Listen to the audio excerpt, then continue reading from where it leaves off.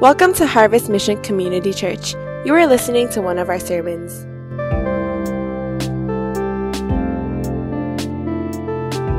So we're going to go ahead and ask you to turn to Romans chapter 5. We're going to be looking at the first 11 verses. And hopefully you've received the notes already from your leaders. If you haven't, it's coming. So just go ahead and be on the lookout for that. And so you can follow along as the notes are there, my outline and what I'm going to be talking about. And hopefully that this will encourage us to learn, which I believe this is one of the most pivotal chapters in the book of Romans. So if you understand the first 4 chapters, what we talked about, chapter 5 starting today, it's going to be very impactful as we look all the way to look ahead, even chapter 6, chapter 7, chapter 8, as we talk about sin and how to overcome some of those things in the future as we talk about it. So I'm really excited about what God will be doing. I don't know about you, but I hope all of us can agree that we are living in uncertain times. And if you know anything about uncertainty, is that we can be certain that uncertainty always produces a sense of fear. Sometimes there's lack of trust. And it's really hard to depend on things because those are the things that are changing. So we end up trusting and depending on ourselves. Now, think about just what's happening right now. I mean, I don't know about you, but I really felt that we were going to overcome this. And it kind of felt a little bit back to what it was a little bit like a year or so ago when after that first couple waves, the restaurants were open. And the gyms and the bars and the different places where you can go karaoke, all those places were open. So we're like, okay, things are looking pretty good. And all of a sudden, now we're back to what was happening back in 2020. And so when I was thinking about this, I realized, wow, you cannot depend on anything. As soon as you think this is set, then something else happens. And it's not set anymore. It's not written in stone. Now we have to look at something else. It seems like as our life group is building momentum, then all of a sudden we're back on Zoom and trying to do life group that way, even church in that way. One thing that I do want to encourage you is just make sure that you're not alone. I talked to many different pastors and they're saying that so many people and their congregants are struggling with mental health and depression and loneliness.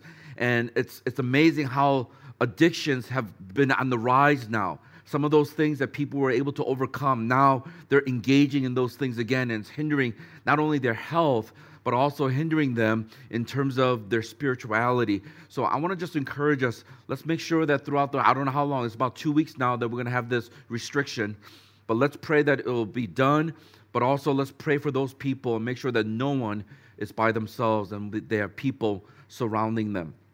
And so as I was thinking about uncertain times, and we can't really plan for everything, I was just kind of thinking, I am a little bit kind of disappointed, discouraged.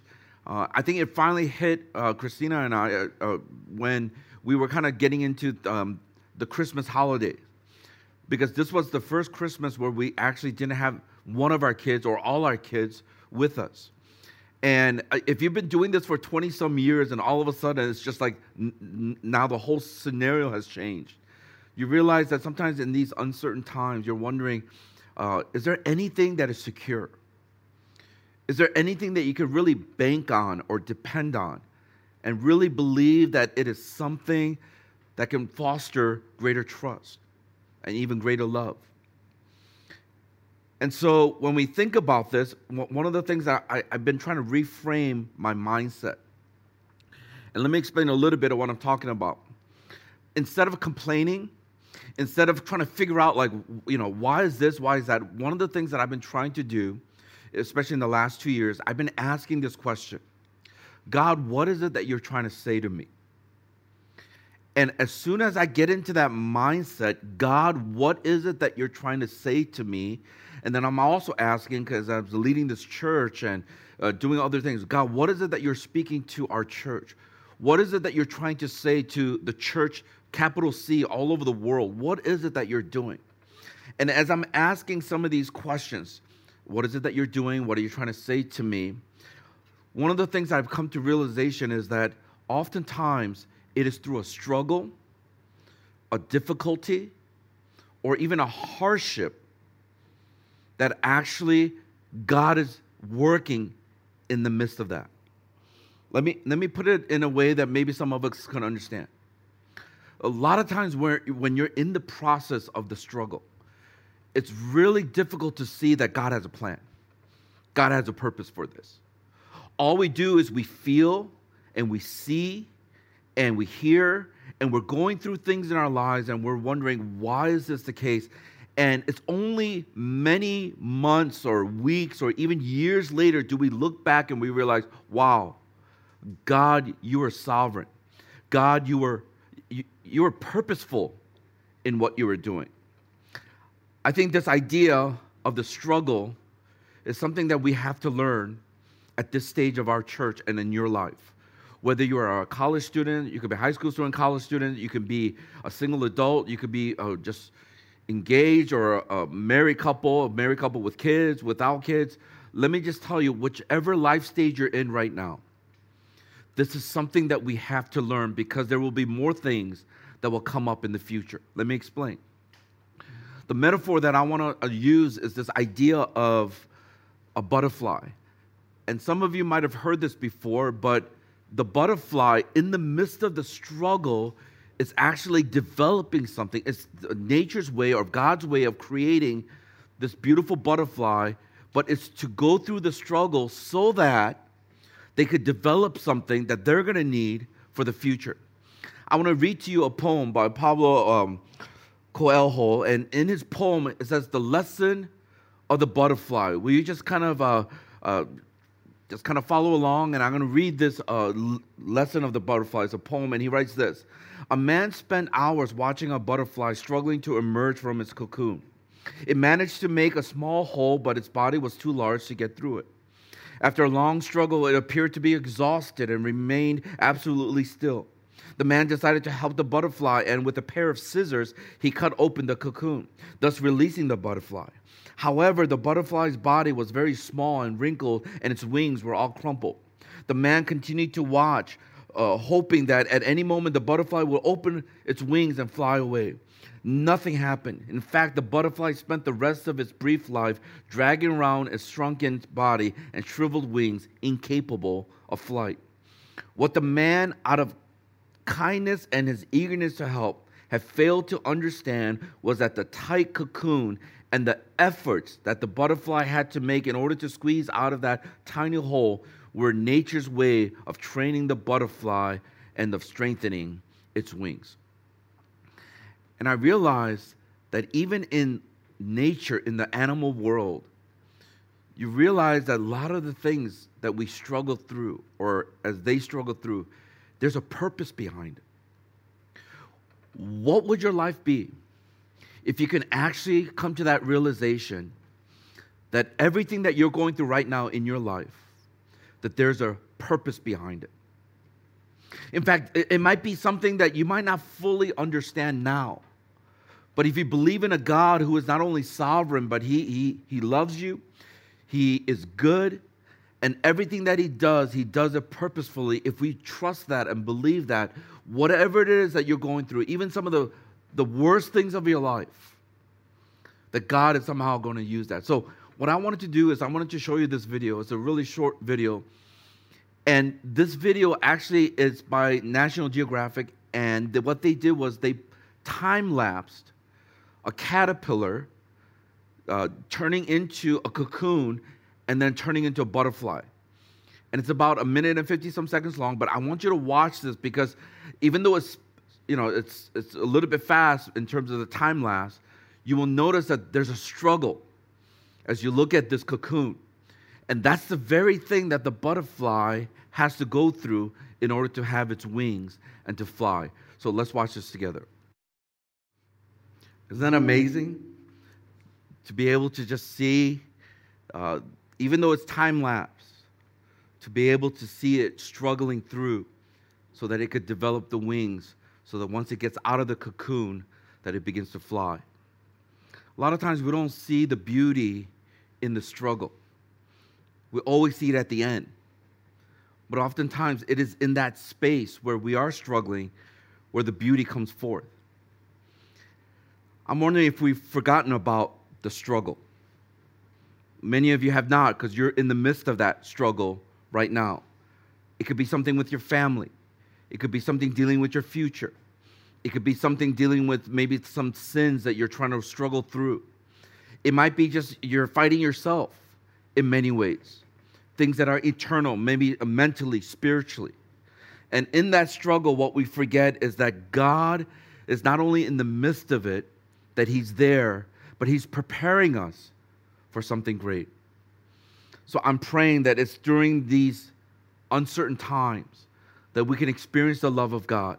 Through that, we can be secure, and in that security, we can live out the purpose that God has for us. So let me give us the one thing. The one thing is simply this, that God's love gives us security even in times of uncertainty. That God's love gives us security even in times of uncertainty.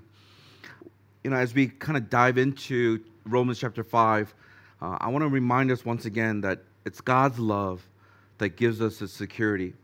And so that whatever we're facing and during these uncertainties of our lives, that we can trust in Him. So I want to talk about that. There are two things that I want to mention as we look at Romans chapter 5, verse 1 through 11. The first thing is that the gospel allows us to rejoice in God.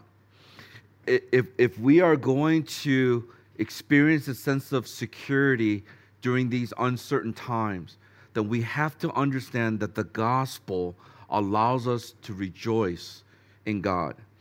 Before I explain a little bit about that in the first 4 or 5 verses, I want to just review about this whole gospel paradigm. And I know that I do it every single time after we haven't talked about Romans, but it's so imperative that you understand this gospel paradigm. I think for many of you, you grew up in the church where the gospel is really about Jesus Christ died on the cross for your sins and He rose again from the dead. And now if you would just receive Him as Lord and Savior, then your life is good. And that's how we understood the gospel. And that's such a truncated way to look at who God is and what He's doing. So one of the things that we made it very clear is we're going to look at it as different epics that's happening all throughout history. So the first, if you look at this diagram, as many of you have seen it before, we're talking about creation. That God in the beginning created all things good. And so that is part of the gospel story. And then He talks about the fall because of sin that entered into this world. And then now, because of sin, people turned away from God. Instead of turning to God, they turned away from God. So God, in His love for us, He sent His one and only Son, Jesus Christ, to die on the cross. And that's where we have the redemption, that He redeemed us. He purchased us back. And then we see this idea of restoration, that God is restoring all things. Now, it's not going to be complete because there's still sin in this world and the kingdom of God is here, but not fully yet. And so we understand that as we're participating in this work of restoration, things are not going to be 100%, but we could still push for that, live for that, because why? Because we want to help people to see who God is as we restore as many things as possible around us to what it was originally intended. And one of the things that help us to understand in this patchwork, if you want to look at it, the creation, the fall, the redemption, and restoration, is that just remember this idea of the gift. If you remember the acronym, the gift, because it's woven into these 4 major pillars. And the gift is simply God, that God is in every single aspect. And so we cannot forget about it's God who's working. It's God who's initiating. It's God who's stirring our hearts.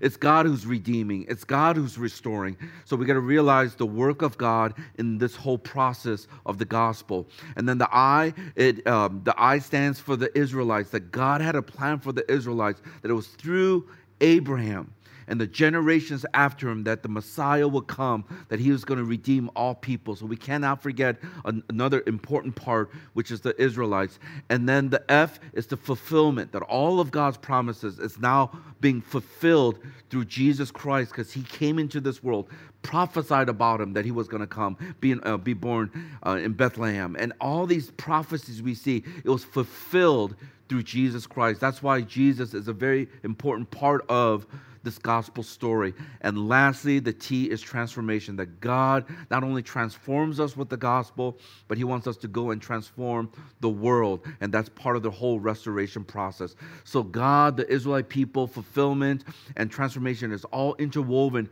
in this idea of creation and the fall and the redemption and the restoration. So that is the full picture of the gospel. And therefore, now we have Jesus, who is the king, and he has this kingdom that he ushered in when he came into this world.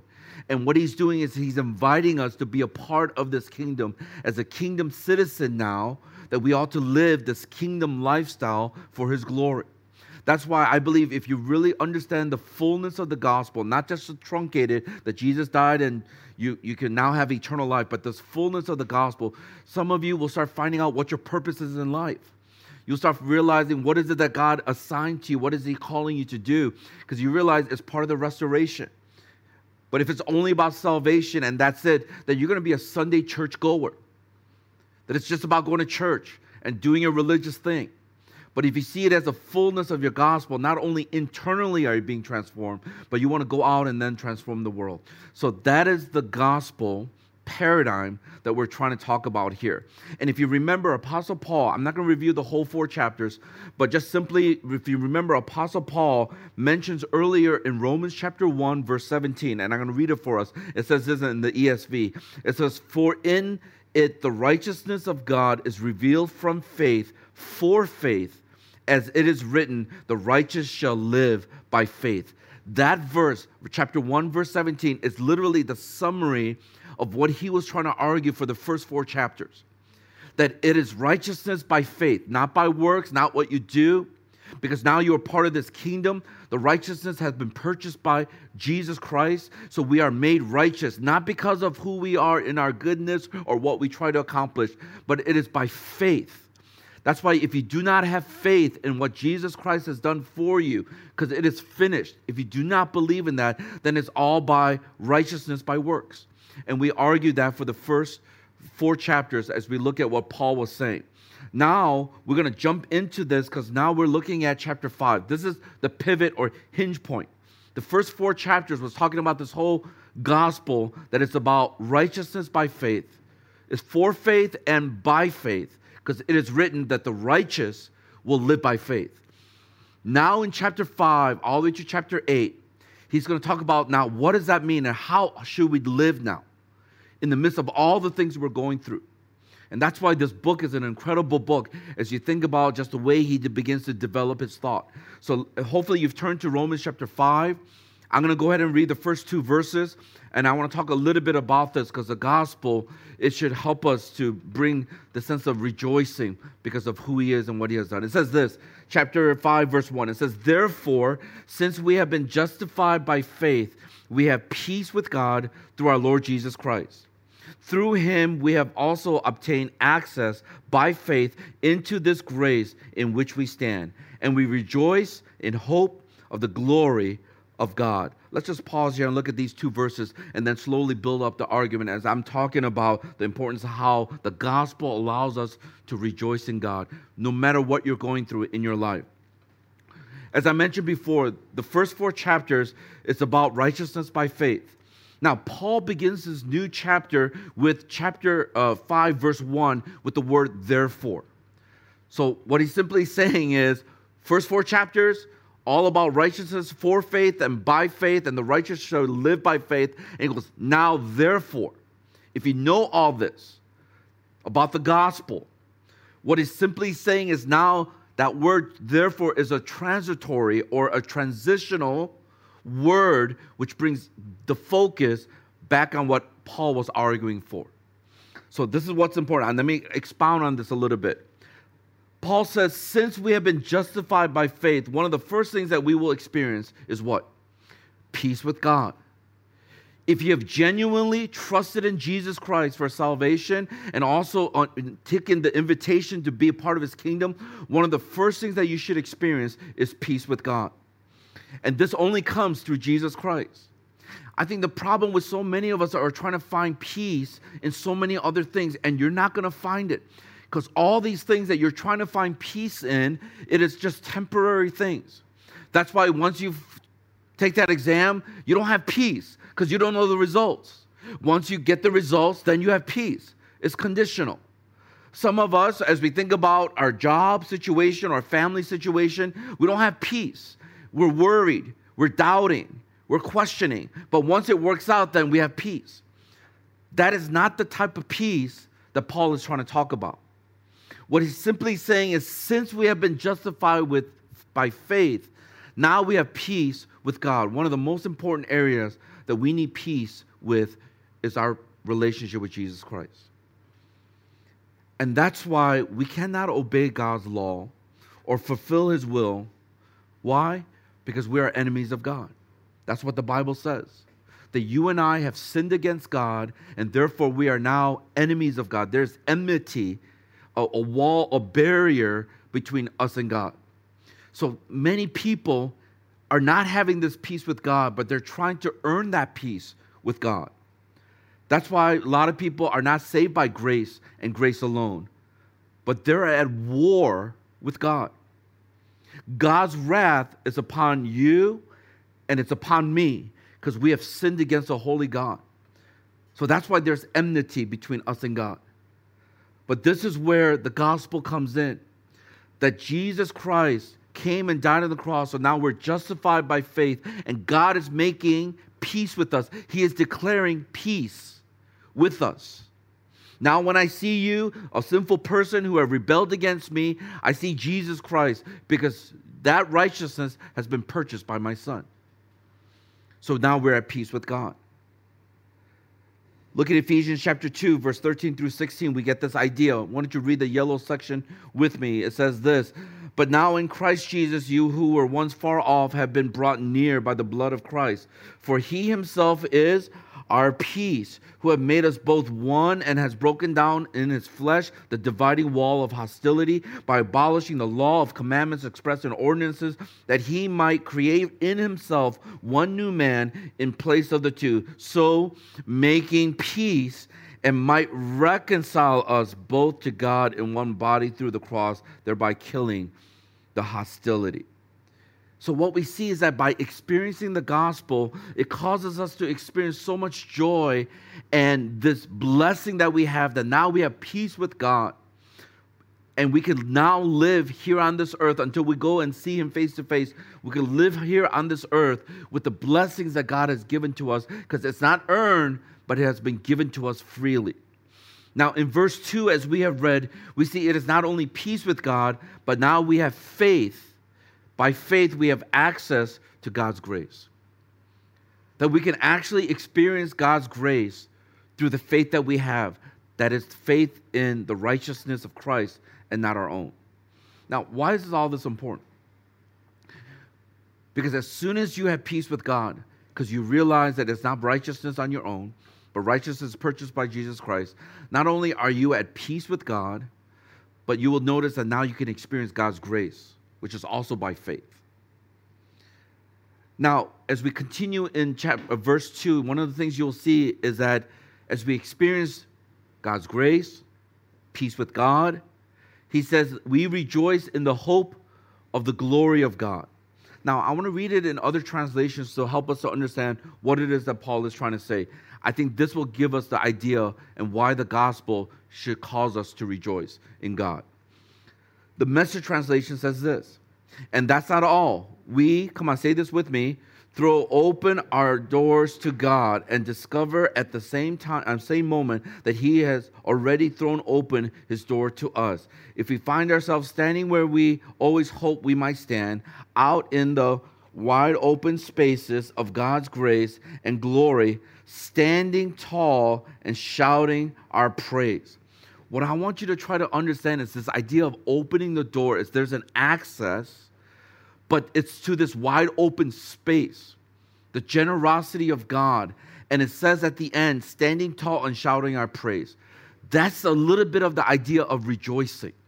We stand tall, and then we're able to shout our praises. Listen to what the Passion Translation says. It says this: "Our faith guarantees us permanent access into this marvelous kindness that has given us a perfect relationship with God. What," come on, say this, "incredible joy bursts forth within us as we keep on celebrating our hope of experiencing God's glory." And I want to read the Voice translation. It says this: "Jesus leads us into a place of radical grace where we are able to Celebrate the hope of experiencing God's glory. So where do we get this idea of rejoicing? Is this concept of rejoicing, standing tall, and being able to shout our praise. It's because of this hope that we have in Christ that we can rejoice, we can celebrate, we can stand tall, that we can actually shout our praise. It's only because of the gospel. That's why I want to keep on emphasizing how you must not only know the gospel, listen to me carefully, you have to experience it. There are many of you who are watching me right now. I think you know the gospel. You can actually describe it, tell it, explain it. But many of you just know it up here, but you haven't experienced it in your life. And until you begin to experience it, which is still by faith, which is still trusting in Him, it's all going to be head knowledge. This is the reason why I keep on saying, and I want you to listen to me carefully. I'm speaking from my heart now. This is the reason why when you see people who are walking with Christ, and even in some of the most difficult situations, there's a sense of peace, there's a sense of just graciousness, there's a sense of rejoicing and celebrating, not celebrating because all the bad things are happening, but celebrating in who God is, even in the midst of the struggle. One thing that I could be 100% sure is that this person has experienced the gospel. This is the reason why I say over and over again, when you have somebody who's a little bit older, in their 40s, their 50s, or even in their 60s, they exude this maturity because they have gone through life. You meet a college student who's a freshman who got straight A's their whole life, and they're going through finals, and they drop their score by 0.01, and they're like, oh my God, my life is ruined. You look at them, and you want to laugh at them. We're not laughing at your pain, but we will laugh at you. Why? Because it's not the end of the world. Just because you got a 3.98 now and not a 4.0, the world is not going to collapse. That's why you talk to any single adults, any married couples and families, they'll laugh at you. Because they're thinking, 0.1, there's going to be other things that will be harder. There are some of you who are not college students. You're working now. Some of you who are married and have families. And as I said before, some of us haven't experienced the death of a loved one yet. And that matures you. It gives you perspective about life. Some of you haven't been betrayed. Some of you haven't experienced a lot of pain, even at workplace, or maybe a tragedy.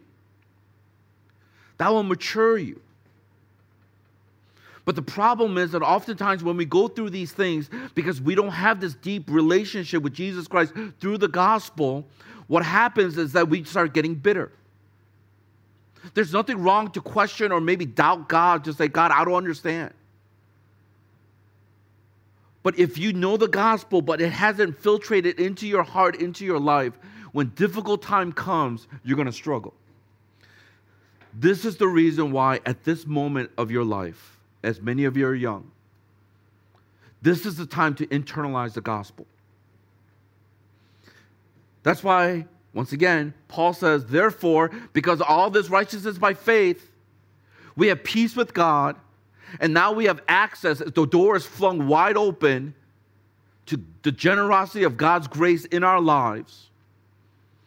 And through that, now we can rejoice and have this hope. Because it's not temporary things, but it's something that God has done for us in His grace. The word rejoice means boast, brag, or exalt. Therefore, the focus is not on us. Listen to me. The focus is not on us, but it's on God. This is the reason why some of you who are still very young in your faith as well as age-wise, the focus is on whom? All the time. If you don't know who it is, just find a mirror.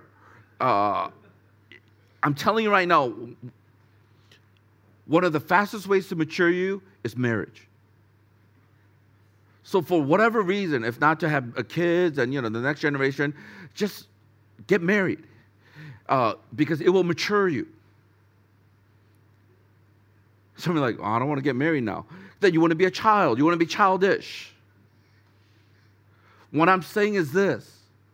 You cannot get away with a lot of these things in a marriage relationship, in a committed relationship, a covenant relationship, and allow things to continue to be self-centered and make it all about you.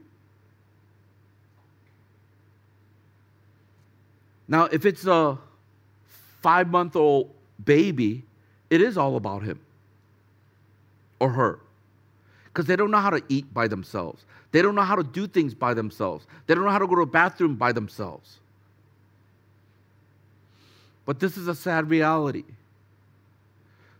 There are many of you in our church,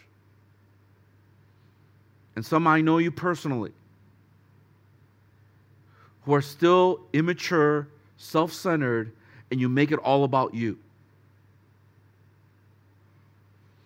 And the problem with that is you're not going to be able to rejoice when you go through difficult times.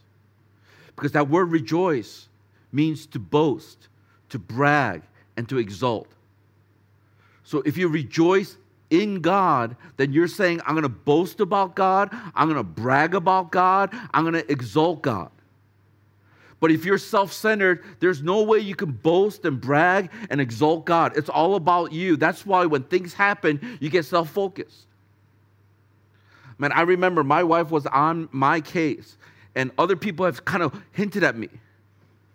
Like they would say, you have a way when you step into a room, that no matter what kind of emotion or feeling you change the climate. So if I come in, I'm like, woo, praise the Lord, like, oh, God is good. Everyone's like, oh, he is good. And then, they're a little bit happy. But if I'm like focused, and maybe something happened, or I have to deal with something, and my mind is preoccupied, and I walk into the room, and it looks like, I'm going to kill somebody, then everyone's like, shoo. There's some people who are nodding, amen, and all that. And so I realized that every single time I get consumed with myself, consumed with my little world, that it's hard to rejoice. It's hard to have this sense of peace. So when I was younger in my faith, it began to affect people. Praise God, things are a little bit better because God is trying to mature me, help me to grow in my faith. That's why I want to encourage us, like even just our attitudes, our moods, it affects people. Because oftentimes, whatever mood you're going through, if it's a bad mood, it's because it's all about you. It's probably something didn't happen that you wanted, and it didn't happen. Now you're affecting everyone else. That's what you got to repent of. And say, God, change me. I can't do this by myself. I'm self-centered by nature. I need you. Let's continue on as we read verse 3-5. This is what it says. Not only that, but we rejoice. Once again, brag, boast, exult in our suffering, knowing that suffering produces endurance, and endurance produces character, and character produces hope. And hope does not put us to shame, because God's love has been poured into our hearts through the Holy Spirit who has been given to us. Interesting. Because if you have experienced the gospel, we will have a different perspective on our struggle. We will have a different outlook on our difficulties or hardships. Paul says we rejoice in our suffering. But why? That's the question. How in the world can you brag, boast, and exalt and rejoice in suffering?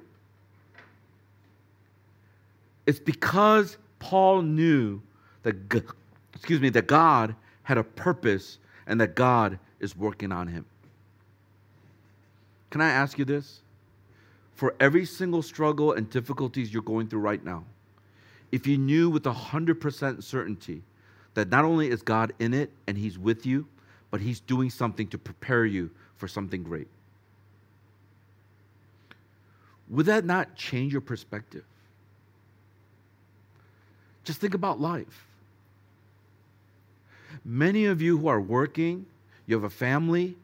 A lot of times we work hard because why? Because we know that end result, we're going to be able to get a promotion. We're going to be able to get something, so we endure. Same with women who carry this 9-pound bowling ball in their womb for like 9 months. I mean, they're dying. They're like, oh my God, and every time I see that, my heart just breaks. I'm like, man, just think about it. Why do they go through 9? Because knowing that at the end, there's going to be life. There's going to be this baby that will come forth. Why do you study so hard? Why do you go through this? Why do you exercise? Why do you do anything in life when things are hard? Because you know that at the end, it's going to produce something. That's why the word suffering, it means affliction, distresses, or pressures. So we're talking about things that we go through every single day. There's pressures every single day at work. There's pressures from school, pressure from our family. There's pressure from our roommates. There's pressure from all different parts of the world that's coming at us. These distresses, these pressures. And the thing that Paul wants us to understand is that by going through some of these things, the pressures, the distresses, the afflictions, the suffering, what he's trying to awaken, and this is what I want you to pay attention to, what he is trying to awaken us to is that it is going to release a chain of events. Everyone say chain of events. And events. That when you go through the suffering, it is going to release a chain of events. What are some of those things, the chain of events that we're talking about? Well, as you know, as we've just read, it's simply through suffering, it's going to produce endurance, or in other translation, perseverance. And then endurance, what it produces is character. It produces character in us. And then character then produces hope. Follow this chain of events. When you go through suffering, it will produce endurance or perseverance. And when you have this perseverance, what it will do is produce character in you. And when you begin to have this character in you, then you will have this hope. So if you want to play it back, and when we go through suffering, the reason why we don't have hope is because we don't want to go through the endurance, the perseverance. We don't want to go through the character building. We just want to go from suffering to hope. It doesn't work that way. The most hopeful people, let's start from this end, the most hopeful people are the ones who have had their character shaped. And they're the ones who have had to go through some difficult times through endurance and perseverance. And there was a moment of some kind of suffering or hardship. It's that simple. This is the reason why so many of us are so cynical. I want you to listen to me very carefully. This is a very cynical generation in some ways. The reason why a person is cynical, if you meet any cynic, I want you to understand this. They don't have hope. They doubt everyone's motives. They look at their situations like, oh, it's just whatever. It's because they lack hope. It's really hard. I would say it is an oxymoronic thing to a point where it doesn't make sense, where you have a cynic who's hopeful. That's just, it's not compatible. A person who is hopeful cannot be a cynical person. But a person who's cynical is that they do not have hope. So I want you to put this together now. If a person does not have hope, that means that their character has not been built to the level that they need to be built up in, which means that whatever suffering or hardships they've gone through, they weren't able to endure. And oftentimes it's because they've trusted in themselves rather than in Jesus Christ. If you look at other passages, we read this some time back, but I want to bring it back to us so that we could understand it with this new, fresh lens of how suffering produces endurance, endurance produces character, character produces hope. In James chapter 1, verse 2-4, I'm going to read it from the ESV. It says, count it all joy, this idea of rejoicing. Count it all joy, my brothers, when you meet trials of various kinds, for you know that the testing of your faith produces steadfastness or perseverance. And let steadfastness have its full effect, that you may be perfect and complete. That word perfect means mature. Perfect, which is character. Perfect and complete, lacking in nothing. I'm going to read it from a couple other translations to give you a little bit more insights. Read the yellow section with me so that you could just declare that out. It says this in the Passion Translation: my fellow believers, when it seems as though you are facing nothing but difficulties, see it as what? Come on. Invaluable opportunity to experience the greatest joy that you can. Do you think like that? That the suffering and the difficulties that I'm going through right now, that it is an invaluable opportunity. That as I'm struggling in my relationship with people, whether it's your parents or parents to children or your spouse, that's an invaluable opportunity to learn so that later on you can minister to other people. As we talk about all the time, out of our greatest misery comes forth our greatest ministry. I'm wondering if some of the things that you're going through is such an invaluable opportunity for you to mature and to grow and to have endurance and perseverance so that you can have hope. So when you have hope, when other people go through the same thing that you're going through, they can look to you and you can share your story that I went through the same thing. But how did I get this hope? It's by God's grace, and I'm beginning to understand the gospel more and more. How powerful would that be? Not only for other believers in our church, but more powerfully for the pre-Christians who are out there in the world who need to know that Jesus Christ loves them and Jesus Christ is inviting them to his kingdom.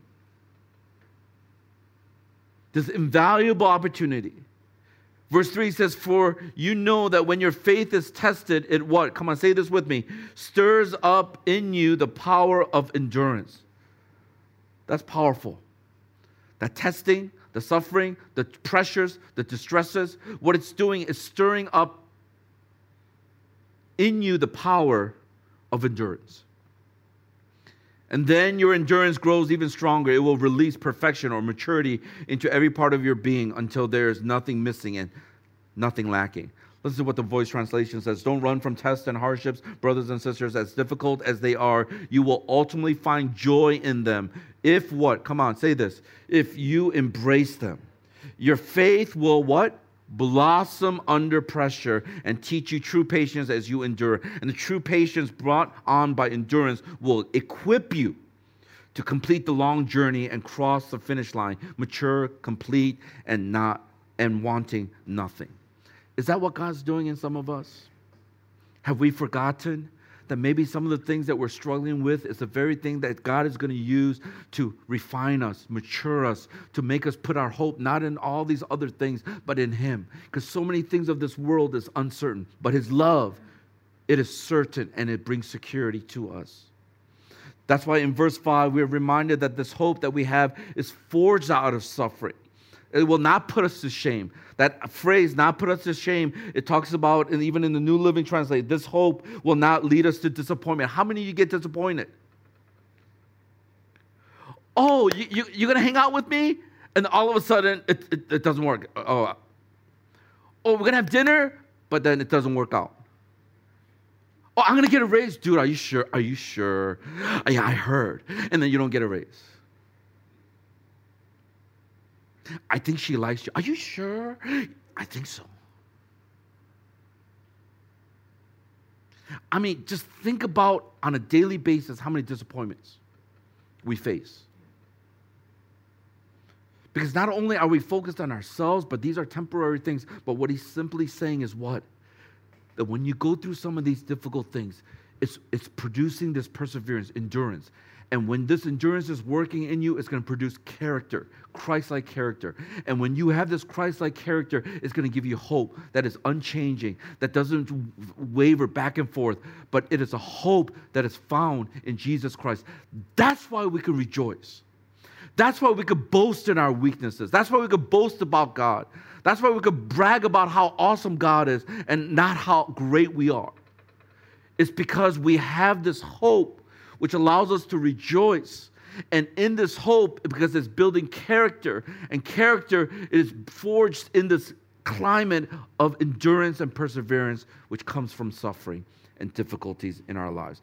Oh, how I pray that as a church, no matter how difficult things are, we could always see with this kind of perspective. It will change your life forever.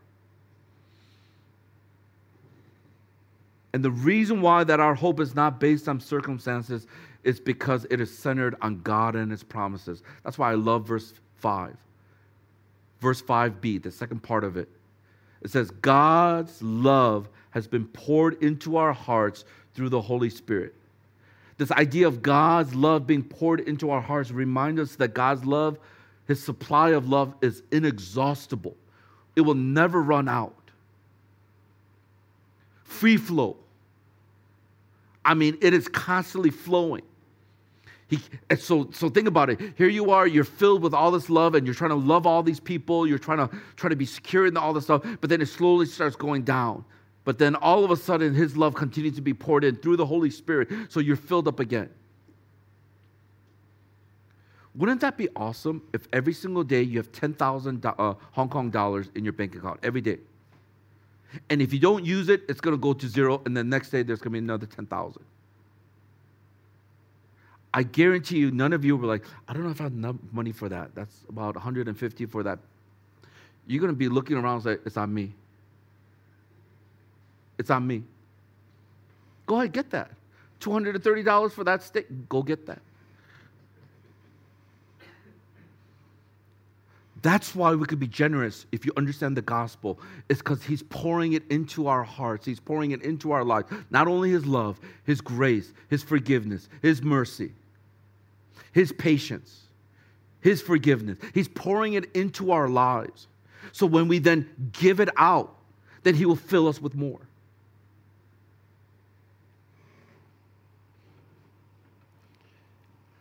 That's why I like the Message translation of that last part of that verse. Quite the contrary, we can't round up enough containers to what? Hold everything God generously pours into our lives through the Holy Spirit. I love that idea. Bring some more containers, right? There's not going to be enough to hold everything that's coming out. That's the generosity of the gospel. That's why people who've experienced the gospel, they're generous. Not just with money, but with time, with their talents. How can I serve? How can I bless?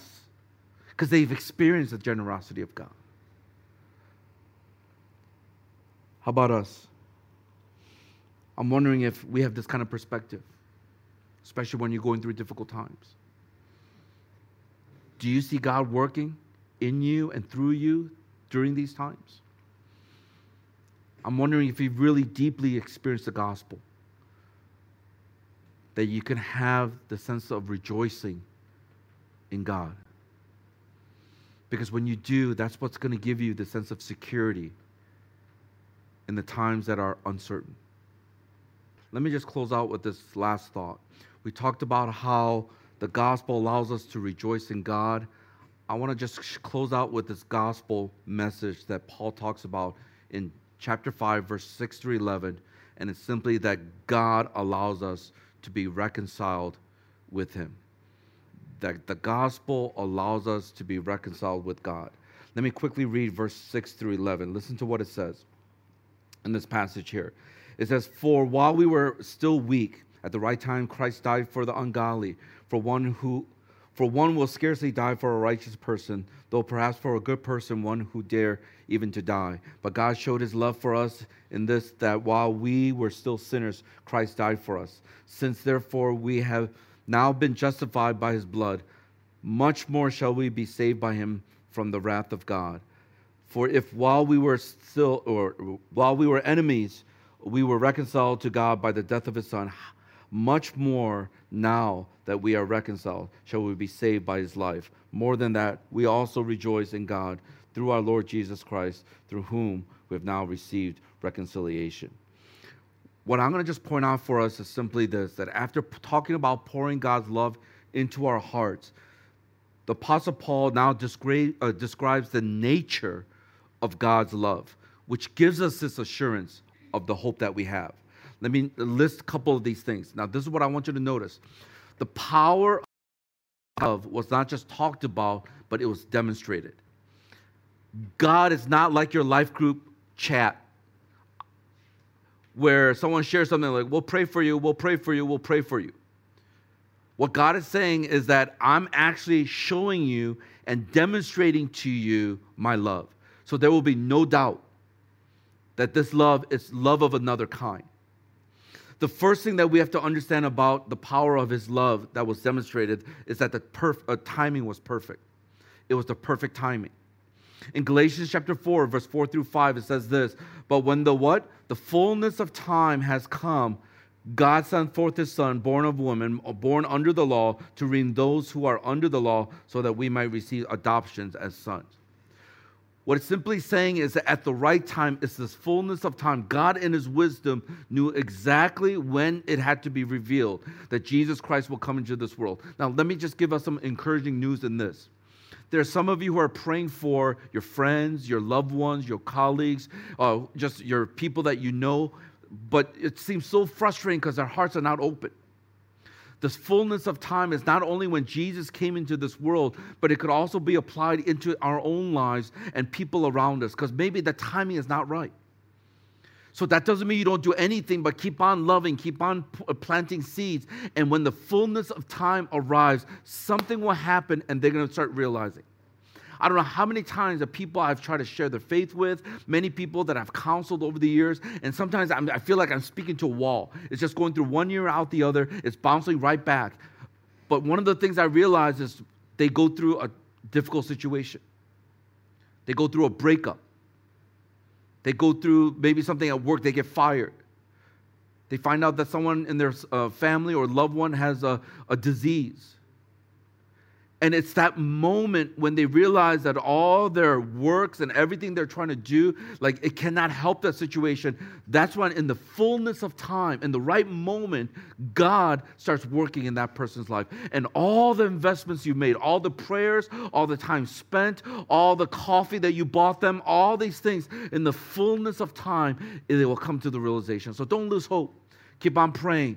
So we see God demonstrates his love because in the fullness of time, in the right moment, the timing was perfect. The second thing is this, it was for the powerless. Not only was the timing perfect, but it was for the powerless. The phrase, while we were still weak, reminds us that we have no strength and that we were feeble. That's what the translation of while we were weak is, that we had no strength. We were powerless.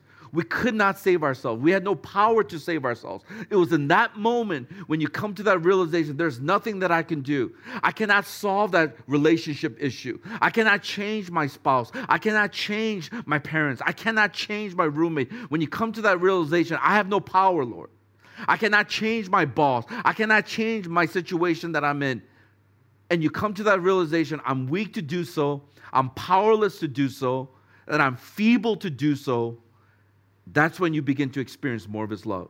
The third thing is this. Not only was the timing perfect and it was for the powerless, but it was for the pitiful. When you look at this portion of scripture, it says that Christ died for whom? The ungodly or sinners. Those who were to be pitied because of their life that was completely separated from God. I think one of the great examples in the scriptures that we see is in the book of Luke. You'll notice in chapter 18 that story about the Pharisee and the sinner. And they will go into the temple and they will pray. And the Pharisees will, well, look at me. I'm glad that I'm not like this person and that person. And here is the sinner who just begs God to have pity on him, to have mercy on him. Because he realized that he's a sinful man. And so God's love was demonstrated when we were the worst. When we were at our worst. I want to park it there just for several seconds, and I want that to sink in. God did not love you at your best. He loved you at your worst. When you were pitiful, wretched, naked, as it says in the book of Revelation. When you were at the worst, when you were in the midst of that sin, when you were being totally rebellious. When you decide that I'm not going to turn to God. I'm going to do my own thing. I'm the captain of my own ship. I'm going to do all this stuff by myself. That's when you come to that realization that God demonstrated his love. That while we were yet still sinners, that Christ died. At the right time. I want you to notice the phrase, die for. You'll see that in verse 6, verse 7, and verse 8. This idea of die for is this concept of on behalf of or in place of. That should have been us on the cross. But he died for, in place of, on behalf of. He died for us. He sacrificed. He demonstrated that it should have been us dying. He goes, no, you know what? Come down. I'm going to pay this price for you. When Jesus died for us, it showed the highest form of love and devotion. But this is the part that's important, that your love, my love, is completely different from God's love. We have some remnants of understanding of it, but it is totally different in nature and in degree. How much he loves is so different from human love. The nature of this love, which is unconditional, is so different from the earthly love. But we get a taste of it. We kind of understand it when we see a mother sacrificing for their children. We see it when there's a person who gives of themselves for somebody else. We get a glimpse of it, but it's completely different from God's love, both in nature of that love and the degree of that love.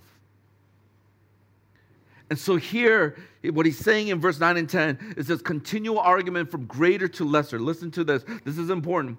What Paul is saying, if God did this, the greatest thing, gave up his son to die on the cross for your sins, then he goes, whatever's down here, he can do it. Can I get a good amen to that? He can do it.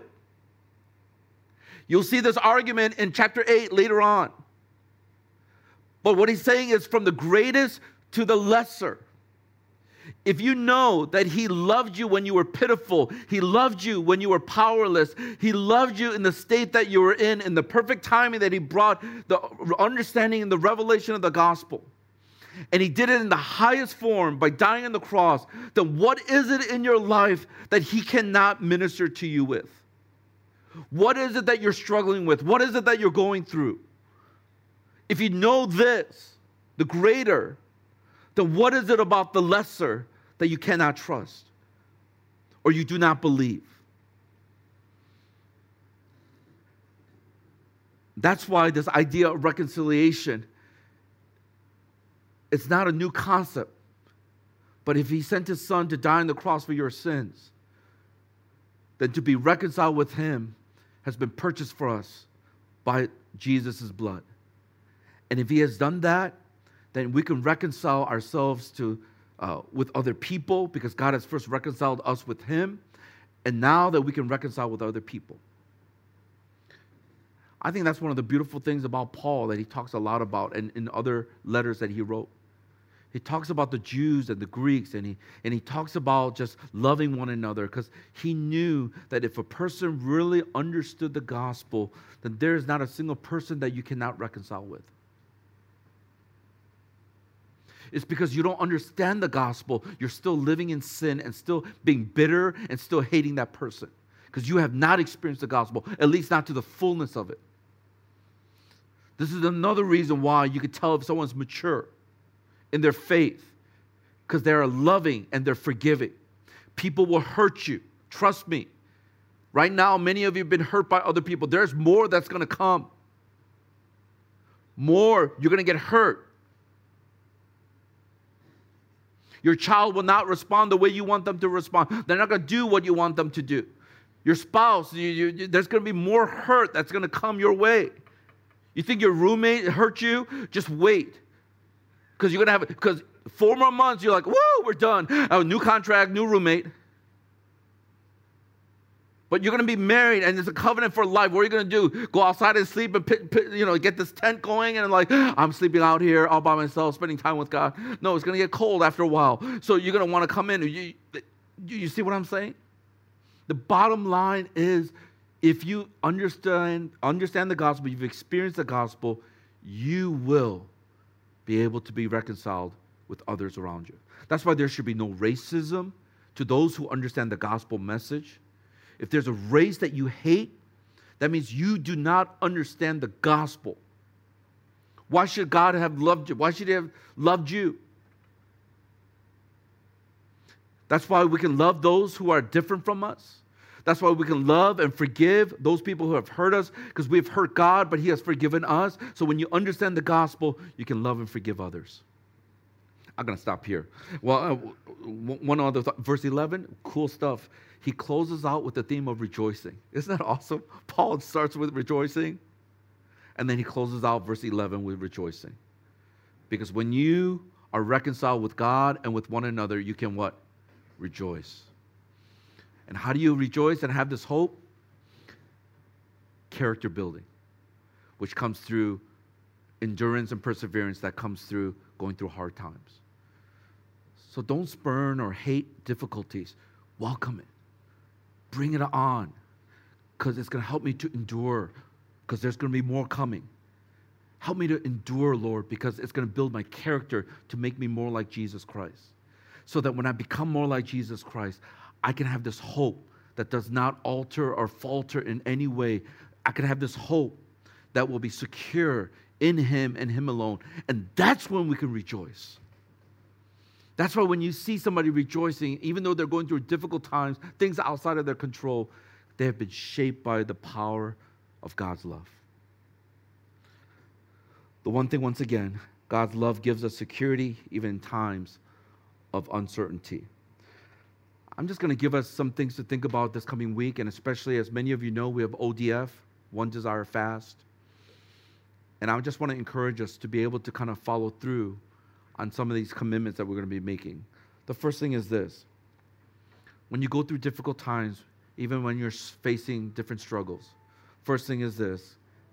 Pause to ask, God, what is it that you're trying to say to me? Can you just do that before complaining, before turning to a friend? Just pause and simply say, God, what are you trying to say to me? You got my attention, Lord. I'm hurting. I'm suffering. Things are hard. What is it that you're trying to say to me? Because maybe what God is saying is stop trusting, you're putting your whole hope in people. Maybe God's saying you got to let that go. That person, the thing you're chasing after, it's an idol. And I'm trying to prevent you from more heartaches. So pause and ask, God, what are you trying to say to me? The second thing is this. Pray for God's grace to give you strength. You cannot go through difficult things on your own strength. Trust me. Pray. That's why we pray. Prayer is not so much a magical solution, but we're praying so that He will give us the strength that we need. The third thing is praise Him ahead of time in faith. It's one of the most difficult practices to do, but I'm going to encourage us to do it. To praise God even though you haven't been delivered. Praise God even though you're still going through some of the struggles, because what it does is it builds faith. That God, you're so great, you're so awesome, I'm going to praise you anyway. Great are you, Lord, and most worthy of our praise. And then the fourth and last thing is this. Participate in the One Desire Fast. One of the best ways to really grow in character and perseverance is just learning how to fast from things that capture our attention. To be able to do that. Thank you for listening to the Harvest Mission Community Church podcast.